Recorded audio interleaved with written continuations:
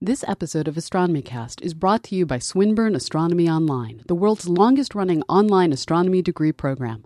Visit astronomy.swin.edu.au for more information.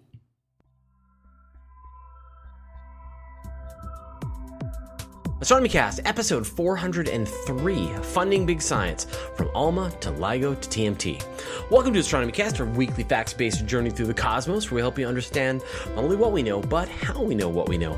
My name is Fraser Cain. I'm the publisher of Universe Today, and with me is Dr. Pamela Gay, a professor at Southern Illinois University, Edwardsville, and the director of Cosmic Quest. Hey, Pamela, how you doing?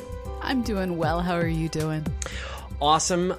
Super excited about the gravitational waves announcement. We, of course, predicted this years ago in AstronomyCast, but it's nice to see modern science catching up with the stuff that we've explained for our listeners over the last couple of years.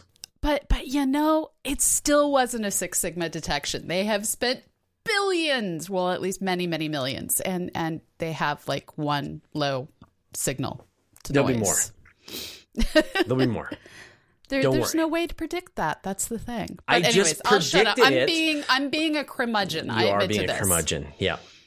So today's episode of AstronomyCast is brought to you by Casper Mattresses. And I know we've mentioned Casper a few times in the past. They are kind of an amazing new mattress company where instead of going to a showroom, they ship you the mattress through the mail in this crazy box. It's all just sort of like really squished in, and then you open it up and the thing kind of expands, and it's this great sort of hybrid foam mattress. It's got this latex foam and then also this memory foam. The two work together as this mattress. Now, the story is like, they sent Pamela and myself sample mattresses. I had to have mine sent to the States at the time, so with my girlfriend, now wife, in the States, and I really love the mattress, but we had to leave it there when my wife moved to Canada. So I bought a second one for our bed. So I got my own with my own dime, and then I got another one for the spare bedroom because we needed another mattress in there. So I now have had 3 Casper mattresses that I've slept on, and they're great. I really like them, and I definitely stand behind these mattresses. So the cool thing about buying Casper mattresses, it's completely risk-free. They offer free delivery and return within a 100-day period. So that'll give you the time to find out if you like the mattress or not. And I think you'll like it.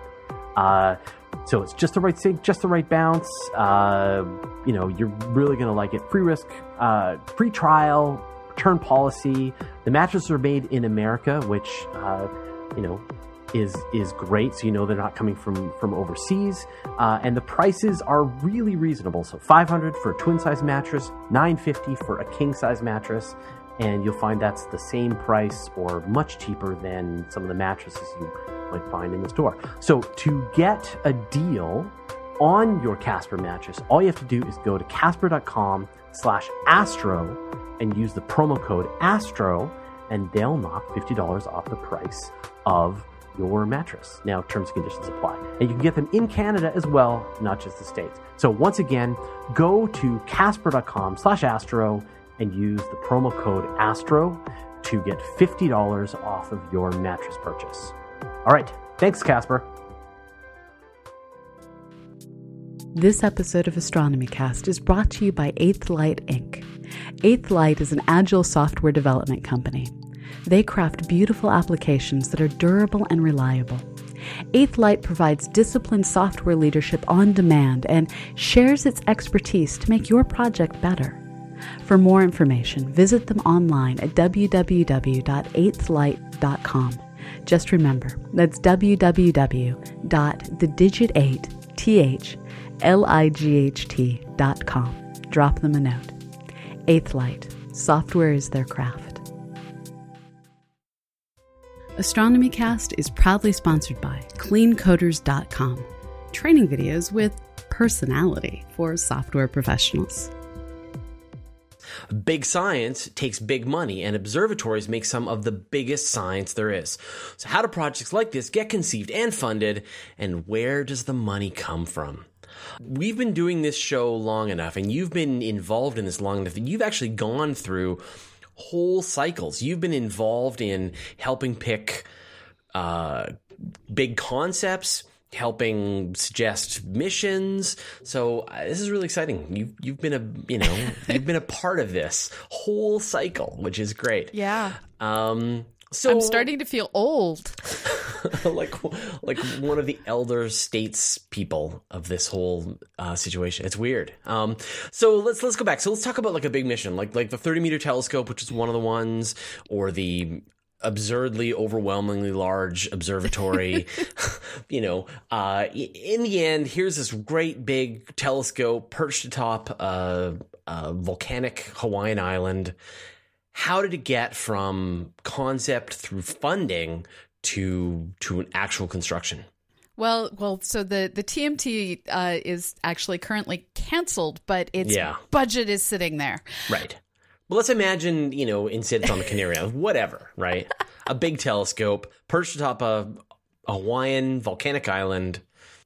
So I think the key thing is, just you brought up, this is a long process. And our funding for these massive facilities comes from two different places. It comes from the National Science Foundation, and it comes from NASA here in the United States. And globally, we're looking at, beyond the United States, the funding comes from government agencies and from universities in other nations. Yeah, we have the National Research Council here in Canada. Is ours. So when we're looking to build these giant facilities like the Canada-France-Hawaii telescope, which is oddly located in Arizona, in these cases, you're looking to build. Actually, no, I'm sorry, I lied. That one is located in Hawaii. It's WIN, which is in Arizona. When you're Hawaii, though, is our next province. Right. So you have the Cana Hawaii France telescope in Hawaii. You have WIN, which is, I believe, Wyoming, Yale, something that begins with an I, National Optical Astronomy Observatory. These are consortium telescopes. And as we build bigger and bigger and bigger facilities, they stop being four-letter acronyms and they become groups of 30, 40, 50 different institutions and nations, each adding in their own chunk to the pie. But I mean, that's two different creatures, right? There's the one of just having like a single country, like, the United States, choosing a telescope, funding it, and getting it built. And then consortium is like a whole other level of complexity. You just added orders of magnitude to the complexity. Can we go back and just figure out how the single country version of this gets done? Well, the single country one is getting more and more rare. So in either case, the starting point is you have a national vision for where science is going. And you start with that vision. Here in the United States, we call it the Decadal Survey. More and more nations are starting to come up with their own version of the Decadal Survey. And these are where you get key players in the scientific field of your respective nation and make them write reports and white papers and more reports and more white papers until you end up with a massive document that details what they see as the most important science questions to be answered in the next 10 years and detail what are the spacecraft, what are the ground-based facilities that are needed to answer those questions. And you were actually involved in the Decadal Survey. So how did that happen? Like, did you get the call? That's actually how it happens. Right? So someone called you and said, Pamela, we need your help.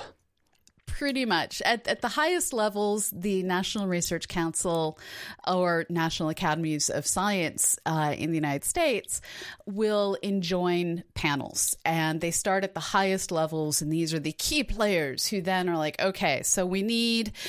no one person is an expert in everything, and we admit to that most of the time. And so... that top panel will be like, and we need to enjoin people to discuss star formation, people to discuss gravitational lensing, people to discuss extragalactic astronomy and star formation.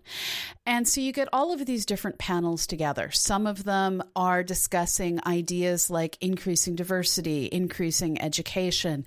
Others are trying to figure out what are the facilities that we need to move forward.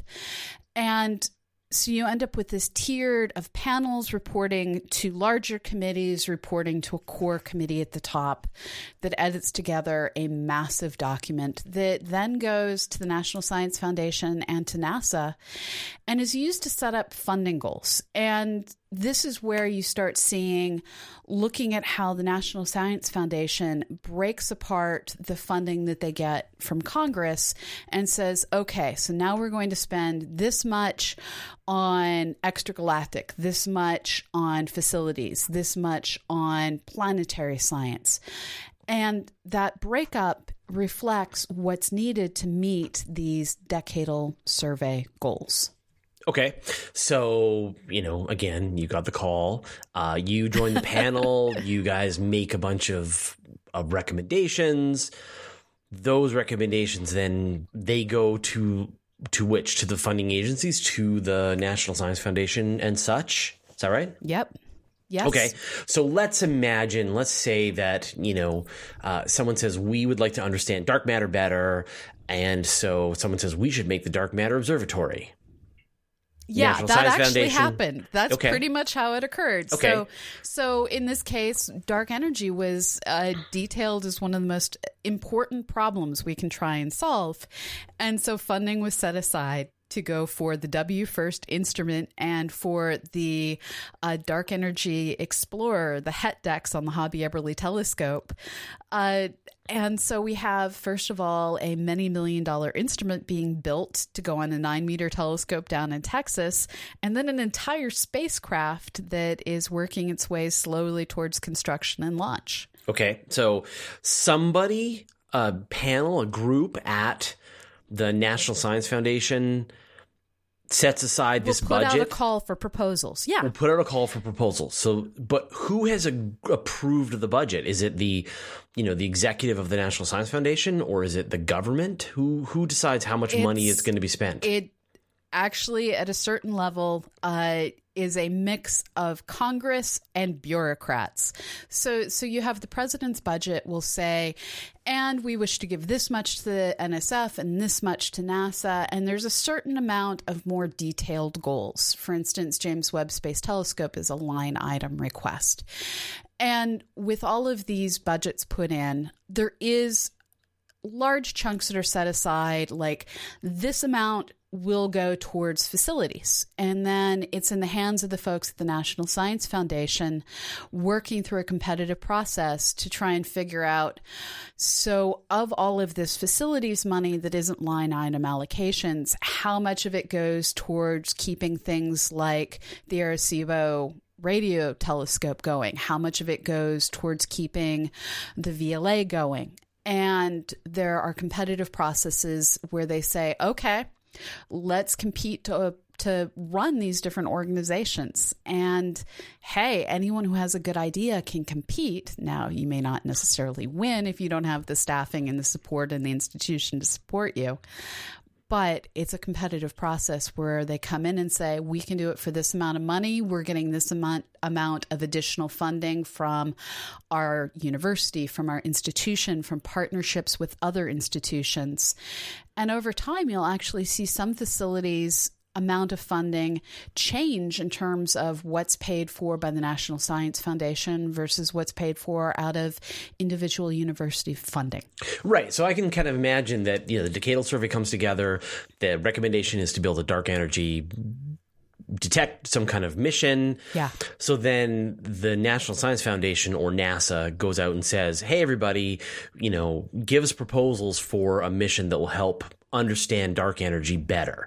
And then people will come back and say, we could do it for $100 million. We could do it for $500 million. If you gave us $5 billion, we can come up with a really cool spacecraft. They usually do cap it. They cap okay. So they say but don't spend more than $300 million. Right. Like go crazy, but not that crazy. Because we're not going to listen. Okay, great. So then all the proposals come in and they pick one of the proposals and then they turn around. One or more. Yeah. One or more proposals and they turn around and say, okay, we like this idea of this $300 million mission. start building it, or like give us another proposal, or do they want to turn around and take that idea and farm that out to a bunch of people and say, okay, we now know what that mission is going to be. We want these, all of you 10 people to propose to build this mission, or is the person who's proposed the mission the one who's then going to build it? It can go both ways, or all of the above, actually. So, for instance, if you have something that already exists that's been around for a while, they will recompete management of it on a 6 to 10 year basis, depending on what the facility is. So the people who are running the Very Large Array today, who are in fact running the National Radio Astronomy Observatory today, those may not be the same people. Those may not be the same organizations. So they will recompete the entire organization on a regular basis. Right. Now, at a lower level, they will also say, okay, so we really like your idea for this big picture instrument, and say NASA is the person funding the spacecraft, because NASA funds spacecraft. Now we're going to compete out all the instruments on that spacecraft. So they fund one body to be the main cooperative agreement or grant holder, depending on the size of the spacecraft. And now they're going to compete out the instruments. So this can go down to a very fine level of, we like your idea, but, or, hey, it's a small project, go for it. We trust you to do it on your own. It all depends on how much money is involved, how much they're going to micromanage you, and how much they're likely to recompete your idea along the way, potentially even removing you from your own idea. Well, that's it. And that's got to be heartbreaking, right? Is that you propose a really clever idea for some cool coronagraph that nobody's thought of, and it's intriguing enough of an idea that you really need to put it back out to 10 different people to see who can build you a coronagraph for the amount of money that you can afford. Who has the person who comes up with the idea isn't necessarily the team that's best equipped to actually build the final project. So I can imagine that's a little frustrating. So, okay, so we've got the situation. We've got they've gone out for proposals. The proposals come back. One of the proposals is chosen for, say, $300 million. How does the funding then flow to the people who are going to build this thing?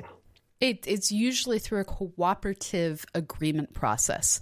And it's not going to be $300 million. The entire budget for facilities for the National Science Foundation is like $150 million to fund everything. Well, I was thinking like a new telescope, like the 30-meter telescope, right? That's going to cost big money to build. Right, but they're not going to fund all of it up front. And it's still not going to cost that much money. A lot of people don't really understand the full range in cost for these different facilities. So we're used to dealing with numbers like the Hubble Space Telescope, $2.5 billion. But when we start looking at ground-based facilities, our most cutting-edge, crazy facilities where we had to build the road there, things like that, we're looking at the Atacama telescope, ALMA, the radio array down in South America. That is as hard a project as you get. That was $1.4 billion. When you look at the Large Synoptic Survey Telescope, its entire cost for the National Science Foundation part is $466 million. So it's a much less expensive project. And that's spread out over a couple of decades, where the most expensive year that it has slated, they're looking at $100 million. And that year, it pretty much eats all the facilities budget for everybody by itself. Right. So, but the point being that they are feeding that money in tranches over very long periods of time. Yes. And this is how we can do these projects. Right. And if you fail to deliver on your milestones, somebody else can be selected to take over and finish the project. Or they just can it. There is a history of that happening. We were working in Texas, and by we, I mean people much older than me, because I was still in college. There was a large synchrotron-cyclotron that was being built under Texas. The superconducting super collider? Yeah. And Congress didn't like it. It was going over budget. It was behind schedule. and they didn't like it. And so they canceled the project, and it probably actually cost them more money to close out the project than it would have for them to let it just keep going. Right. Okay, so now I will permit the more complicated version of this story, which is the international collaboration side. So like you just discussed, that's how it works. If it's just an American only, or just a Canadian, it's only our National Research Council. So what if it's going to be an international collaboration? How does that come together? And how does the money flow? So there you end up usually working with a central organization that gets formed to run the facility. And it may be running through a single university that has to put together all of these partnerships, and that central university is the one that maintains the risk. You put together, in some cases, full international treaties on, and Germany shall provide this much money, and Italy shall provide this much money. And in exchange for providing that much money, they get a certain share of the scientific time on the instruments. So you're looking at a certain number of nights where they get as particular as this institution will get this many dark nights and this many gray nights and this much bright time. And it's very particular so that you know exactly what you're getting for your dollars. And sometimes it's not a specific, and we're going to contribute this much money. It's going to be instead, and we're going to contribute this instrument. And in that case, the institution that's supplying the instrument is taking on, in some ways, even a greater risk, because it could be that that instrument ends up costing them more than they thought. So it's a very detailed set of contracts that go into place, and you can end up in real trouble sometimes. The Gemini telescope ran into issues a few years ago where the United Kingdom was like, and we're no longer going to be supporting this. So suddenly you had a national government saying, we're out, no more money for you.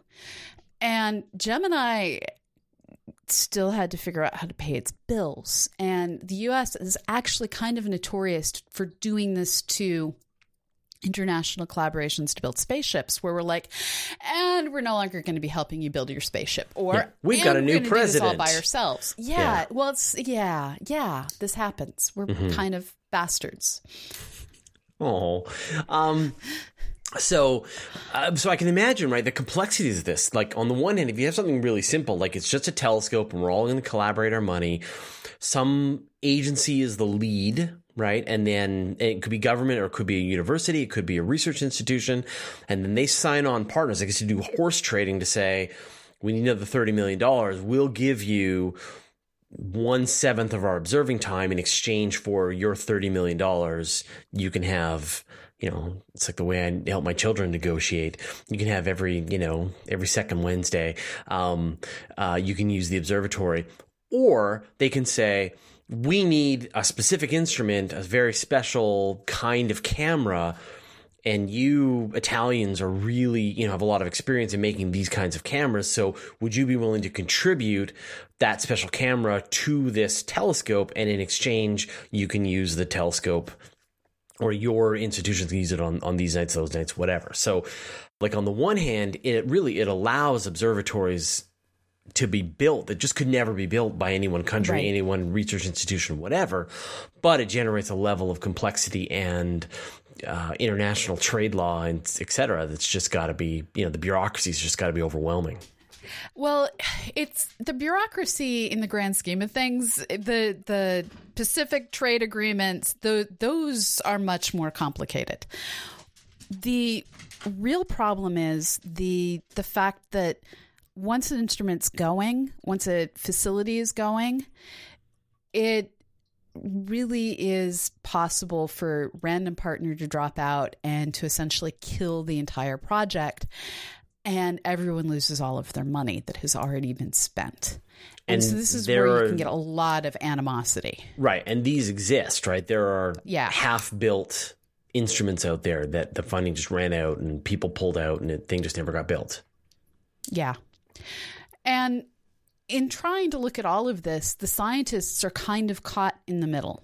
Because on one hand, we desperately want to see all of our facilities kept in place. But as the horse trading goes on, we end up seeing things like right now, Arecibo is yet again at risk. And it seems like Congress and NSF and NRAO have been systematically trying to get rid of Arecibo every year or two, as long as I've been an adult. Yeah. It's just one of those facilities they keep trying to kill. And it's the coolest facility.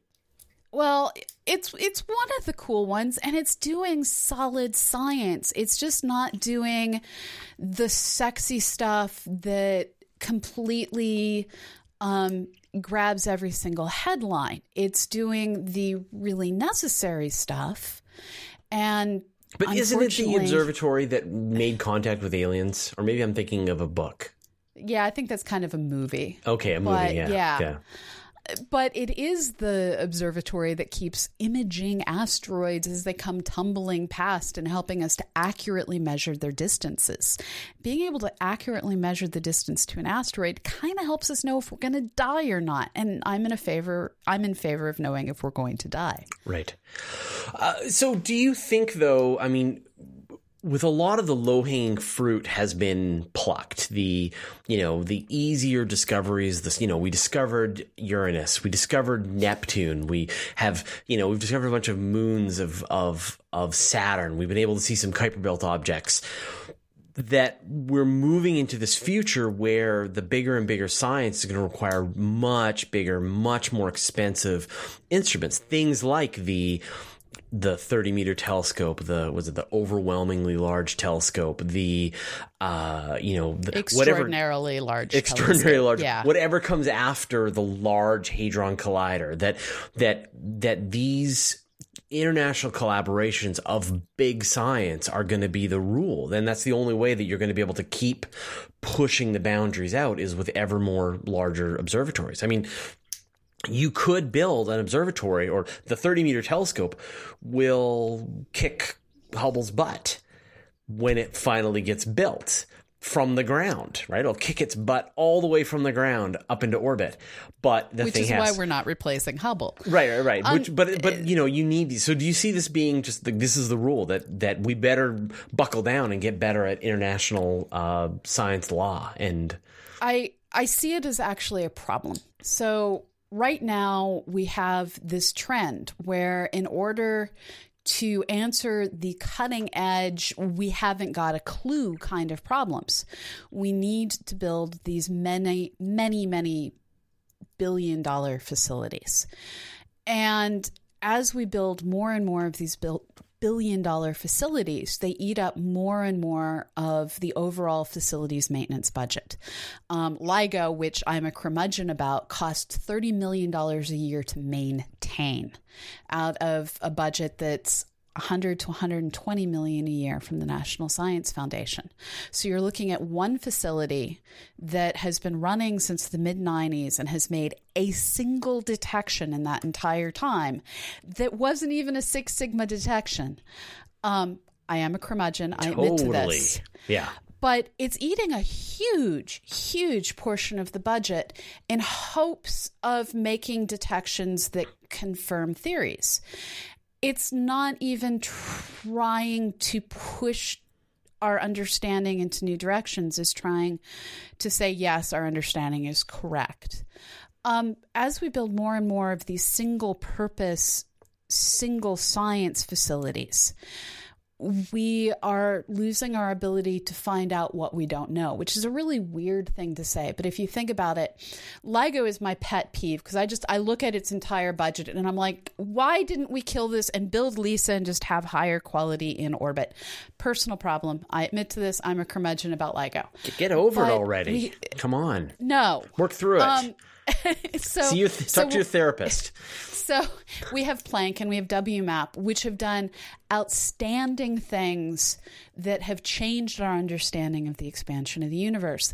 But at the end of the day, these were instruments that were built to study a single thing, the cosmic microwave background. They did have some ancillary science they could do, but it was limited ancillary science. With the Large Hadron Collider, we have something that was designed to look for the Higgs boson. That's where the majority of its budget has ended up going. It is going to potentially do ancillary additional science looking for additional particles, but we're spending huge proportions of our budget on these facilities that can do a thing. Right. Now, luckily, we do have other things out there, like the Large Synoptic Survey Telescope, that has a primary purpose of making sure we don't die by asteroid, but in the process of doing that primary purpose is going to do probably more discovery of things we don't even know exist than like everything else out there. Yeah, we talked to a guest on the Weekly Space Hangout that it's going to potentially find thousands of supernovae each pass. Now, we have a problem with this, though. In putting such a huge proportion of our budget into these single-purpose instruments, LSST is a survey instrument, we don't have any telescopes left to follow up on what they discover. There's a few out there, but universities are closing them up in favor of these giant systems.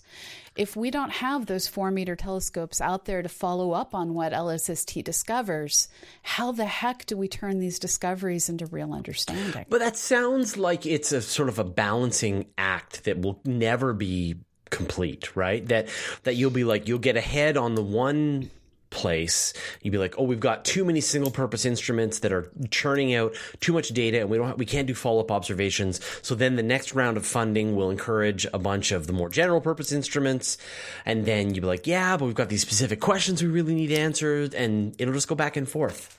See, there's a problem with that logic versus reality. And the problem is reality is we're in a flat budget scenario. If you're in a flat budget scenario, every time you build a new instrument, you have to kill an old one. So this means that we don't get to keep the general purpose telescopes that allow us to follow up on what the single purpose ones find if we build the single purpose ones. And as we're building more and more of these hyper expensive facilities, the ALMAs of the world, these hyper expensive facilities, they wipe out a large number of the small facilities. One of the most terrifying things I saw is all of Kitt Peak National Observatory is currently somewhat in jeopardy. All of it. This is one of the great observatories in North America. And we may have to shut it down because we have too many other things like LSST. Okay, fine. We're trying to figure out how to pay for. You're in charge. I hereby elect you queen of funding, and you can magically disappear any projects that you don't like, and every project will come in on budget, on time. What would you do? I have to admit that I would want things that were highly productive. LSST fits that model of highly productive science. Yeah, don't you take that away from me. Right. So things that are out there and the data per dollar is high. I am in favor of using that as something of a criteria. And this is what makes me so curmudgeonly about LIGO is you don't have a lot of data per dollar. I think that when it comes to projects that are low data per dollar, we need to spread out that budget so far that no one nation is really suffering under the weight of it. When we look at things like LIGO, those are international collaborations, but that is $30 million a year that we're looking at in the numbers I found. And I admit I didn't reconfirm them on the NSF website because the NSF website left me scratching my head. But the number I was finding was $30 million a year to maintain it. And that's huge. That could go into so much other science. All right. Well, on that note, thank you so much, Pamela. Thank you. Thanks for listening to AstronomyCast, a nonprofit resource provided by Astrosphere New Media Association, Fraser, Cain, and Dr. Pamela Gay. You can find show notes and transcripts for every episode at astronomycast.com. You can email us at info@astronomycast.com. Tweet us at AstronomyCast. Like us on Facebook or circle us on Google+. We record our show live on Google+, every Monday at 12 p.m. Pacific, 3 p.m. Eastern, or 2000 Greenwich Mean Time. If you missed the live event, you can always catch up over at cosmoquest.org. If you enjoy AstronomyCast, why not give us a donation? It helps us pay for bandwidth, transcripts, and show notes. Just click the donate link on the website. All donations are tax deductible for U.S. residents. You can support the show for free, too. Write a review or recommend us to your friends. Every little bit helps. Click support the show on our website to see some suggestions. To subscribe to the show, point your podcatching software at astronomycast.com/podcast.xml or subscribe directly from iTunes. Our music is provided by Travis Searle, and the show is edited by Preston Gibson.